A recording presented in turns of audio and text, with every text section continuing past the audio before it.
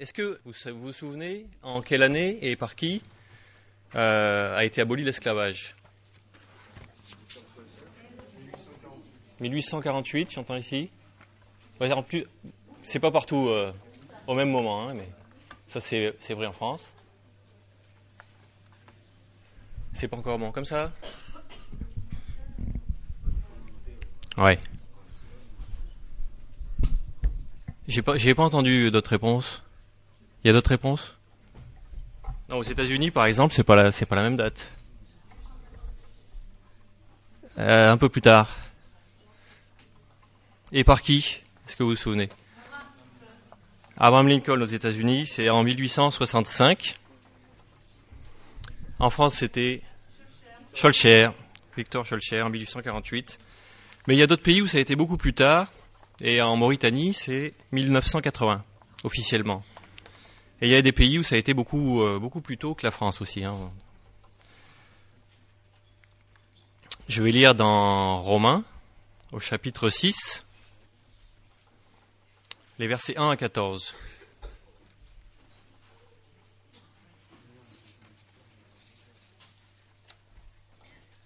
Romains, chapitre 6, versets 1 à 14.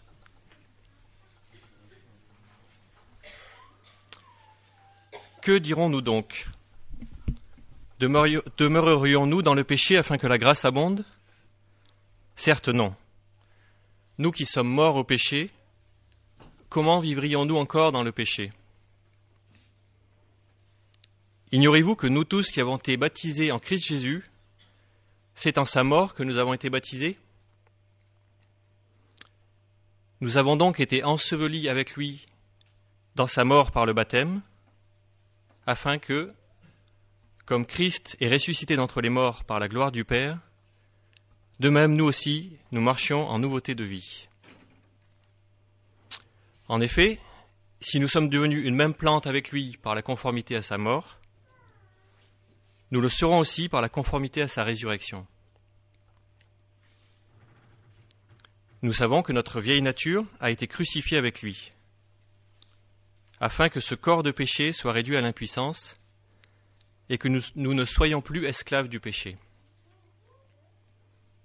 Car celui qui est mort est quitte du péché. Or, si nous sommes morts avec Christ, nous croyons que nous vivrons aussi avec lui. Sachant que Christ ressuscité d'entre les morts ne meurt plus, la mort ne domine plus sur lui. Car il est mort, et c'est pour le péché qu'il est mort, une fois pour toutes. Et maintenant qu'il vit, il vit pour Dieu. Ainsi vous-même, considérez-vous comme morts au péché et comme vivants pour Dieu en Christ Jésus. Que le péché ne règne donc pas dans votre corps mortel et n'obéissez pas à ses convoitises. Ne livrez pas vos membres au péché comme armes pour l'injustice, mais livrez-vous vous-même à Dieu comme des vivants revenus de la mort et offrez à Dieu vos membres comme armes pour la justice. Le péché ne dominera pas sur vous, car vous n'êtes pas sous la loi, mais sous la grâce. Bon, l'abolition de l'esclavage, c'est en l'an 33 par Jésus-Christ. C'est pas 1848, c'est pas... Mort avec Christ, ressuscité avec Christ. Paul s'adresse là à des gens baptisés, à des chrétiens, et il nous rappelle la signification de ce baptême. Le baptême est le symbole et le signe visible d'une chose invisible, et le symbole d'une identification du baptisé avec Christ, identification à sa mort et à sa résurrection. Donc mourir avec Christ, ce n'est pas porter le poids de son péché, comme Christ a porté les péchés du monde, mais c'est réaliser que nos fautes, nos manquements envers Dieu, nous éloignent de Dieu, comme Christ a été séparé de Dieu pendant les 3 heures sombres. Donc pour mourir avec Christ, il ne faut pas porter son propre péché, non, mais au contraire, il faut accepter que tous nos efforts à bien faire, tous les commandements que l'on respecte, tout le bien que l'on fait, tout le mal que l'on ne fait pas, que tout cela est vain, et ne sert à rien, si ce n'est à la satisfaction de notre chair. Et en tout cas que tout cela ne rachètera pas la dette que l'on a envers Dieu. Finalement, c'est peut-être ça le plus difficile. Reconnaître que l'on est pécheur, que l'on doit abandonner nos travers, c'est peut-être plus facile, en tout cas intellectuellement. Donc ça, c'est la conformité à sa mort, à son humiliation, son dépouillement. Mourir avec Christ, c'est comprendre qu'on ne peut vivre que par sa vie et que l'on doit mourir pour vivre. Que c'est indispensable, que c'est le passage obligé pour être libéré du péché. Alors on entend souvent dans nos milieux chrétiens, il faut sans cesse revenir au pied de la croix. Et c'est vrai, mais je pense que ça ne veut pas dire repasser par la mort avec Christ. Si on revient auprès de la croix, c'est pour se rappeler que là, il s'est passé quelque chose, que là, on a laissé l'ancienne nature, que là, elle est morte. C'est pour mieux intégrer cette réalité qui a eu lieu une seule fois, une fois pour toutes, conformément à sa mort qui a eu lieu une fois pour toutes. Et la conformité à sa mort, c'est aussi, comme la mort de Christ est pleinement suffisante, eh bien notre mort avec Christ est également pleinement suffisante. C'est-à-dire qu'il n'y a pas besoin d'autre chose pour être assuré de vivre avec Dieu dès maintenant et pour l'éternité. Il n'y a pas besoin d'autre chose. La seule difficulté est de le comprendre complètement, de l'accepter entièrement, de l'intégrer, de le vivre parfaitement. C'est ce qu'on essaiera de voir dans ma deuxième partie. Et ressusciter avec Christ, c'est comprendre que l'on vit de sa vie maintenant, dès maintenant. Et que c'est par sa résurrection que l'on vit, que c'est parce qu'il est ressuscité que nous aussi nous revivons, et que nous pouvons marcher en nouveauté de vie, comme c'est dit au verset 2 ou 3.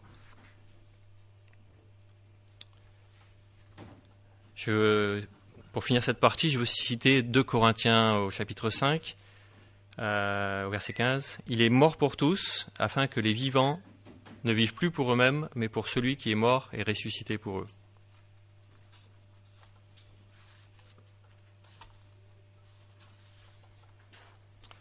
Alors, mort au péché et vivant pour Dieu.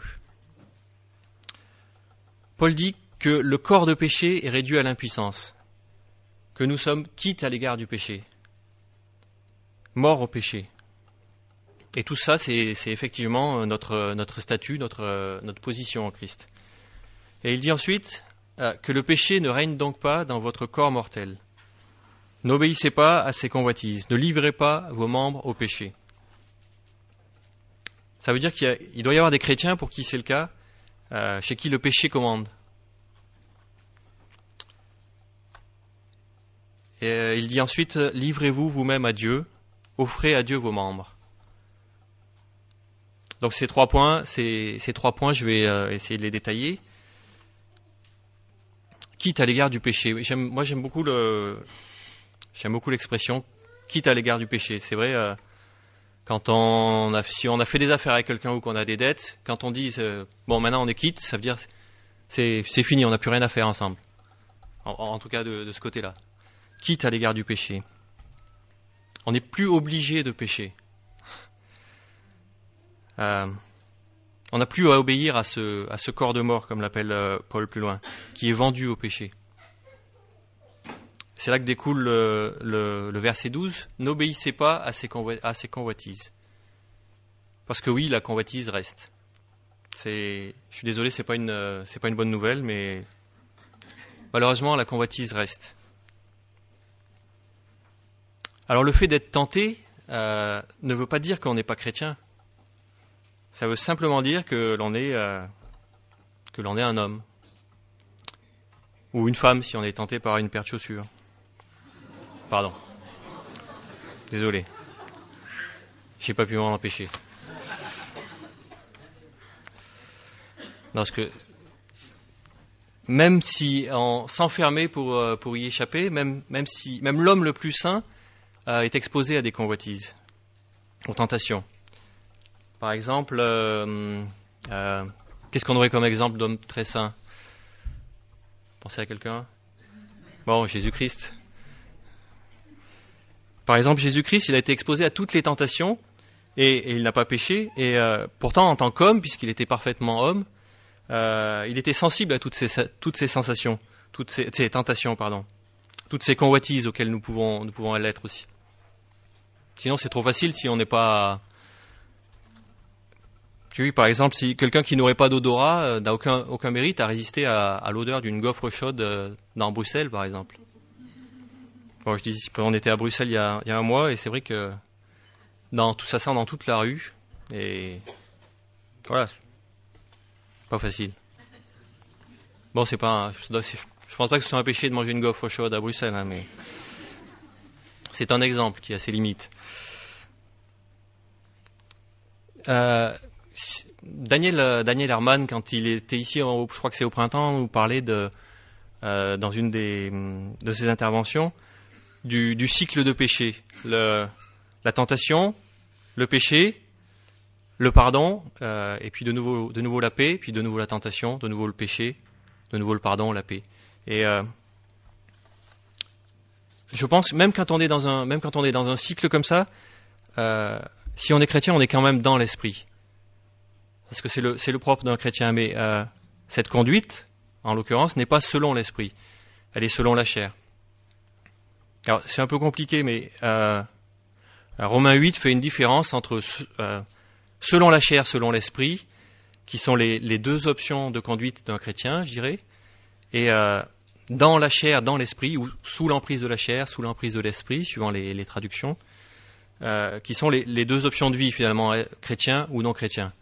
Quelqu'un qui est chrétien, il est dans l'esprit, il est sous l'emprise de l'esprit.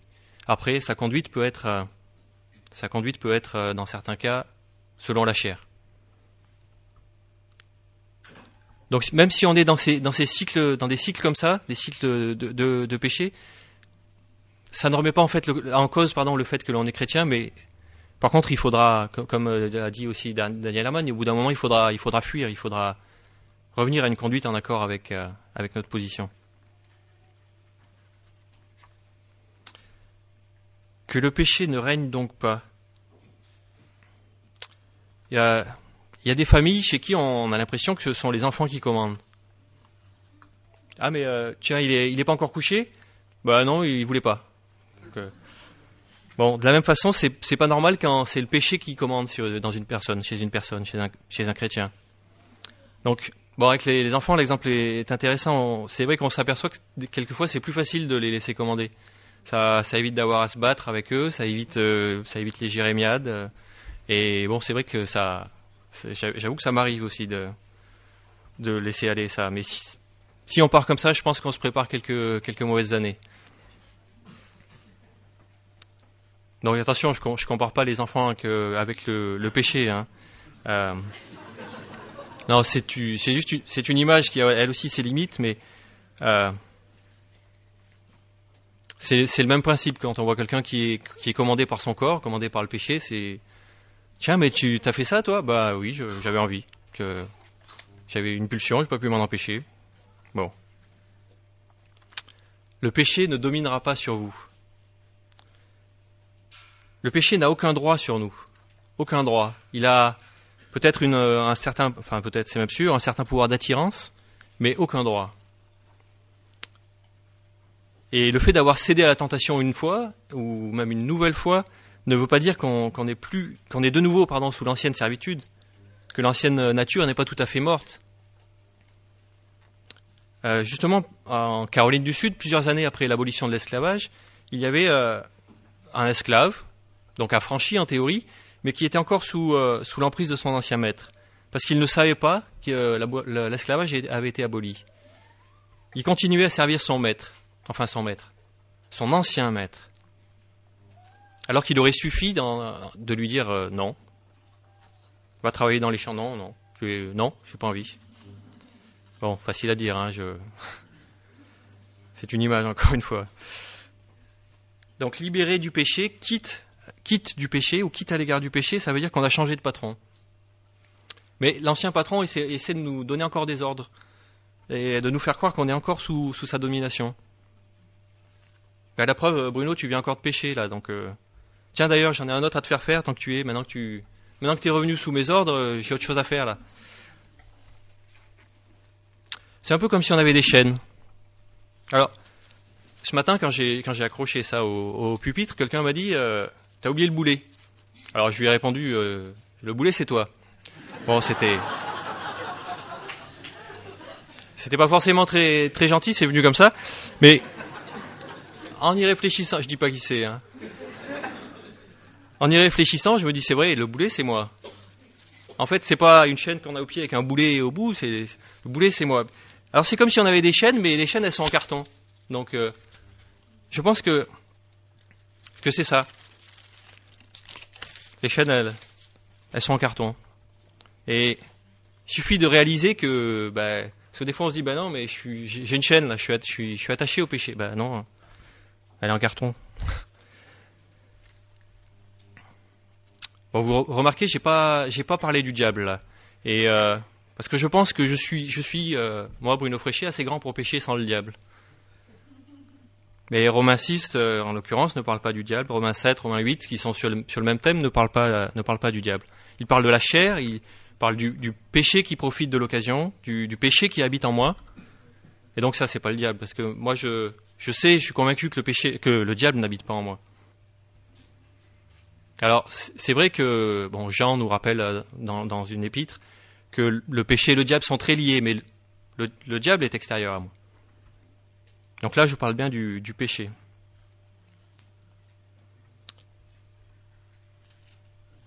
Livrez-vous vous-même à Dieu comme des vivants revenus de la mort, et offrez à Dieu vos membres comme armes pour la justice. Bon, vous connaissez peut-être l'expression populaire, on va dire. Pendant qu'il fait ça, au moins il se drogue pas. Bon. Ou alors le proverbe l'oisiveté est la mère de tous les vices. Donc plutôt que d'utiliser nos corps, nos facultés, nos compétences pour le péché, pour l'injustice, utilisons-les pour Dieu, pour la justice. Et pendant qu'elles seront occupées à ça, elles ne seront pas occupées à autre chose.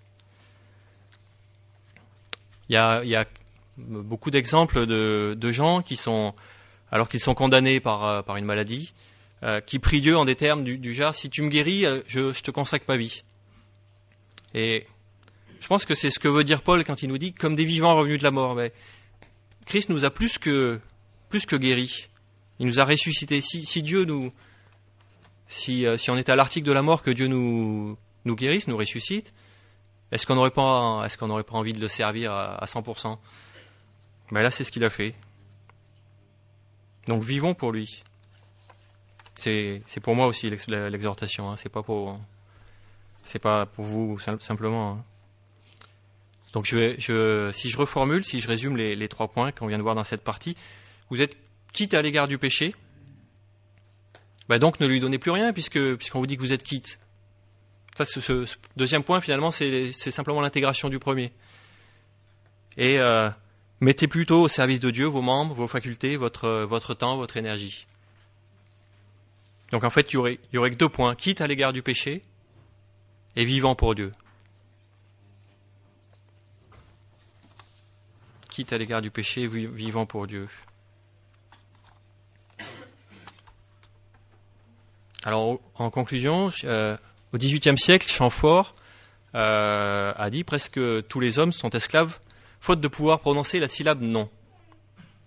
Donc, je suis d'accord avec ça, sauf que c'est seulement la mort et la résurrection de Christ qui m'autorisent à dire ce non. Et là, le péché devient pour moi comme un Rottweiler avec des dents en mousse, vous voyez ? Vous voyez ce que je veux dire par expression ? En Hébreux 12, on voit, au verset 1, « Rejetons tout fardeau et le péché qui nous enveloppe si aisément, et courons avec persévérance l'épreuve qui nous est proposée, les yeux fixés sur Jésus, qui est l'auteur de la foi et qui l'amène à la perfection. » Donc, par ce message que je viens de donner, je ne veux pas minimiser le péché ni le danger qu'il représente. Oui, il nous enveloppe facilement, mais il suffit toujours entre guillemets, il suffit de se secouer, de se secouer, de le faire tomber. Je crois que la clé est là dans l'Hébreu. Rejetons le péché, courons, les yeux fixés sur Jésus. Et si nous avons les yeux fixés sur Jésus, on ne verra pas les convoitises à droite, à gauche. Et le péché ne pourra pas s'accrocher à nous si on court, que ses dents en mousse. Je pense que je peux conclure comme ça. Pierre qui roule, fixé sur Jésus, les yeux fixés sur Jésus, n'amasse pas mousse. Bon, retenez plutôt un verset. Quitte à l'égard du péché, vivant pour Dieu. Est-ce que en guise de conclusion, mon beau-père, Pierre, tu voudrais prier ?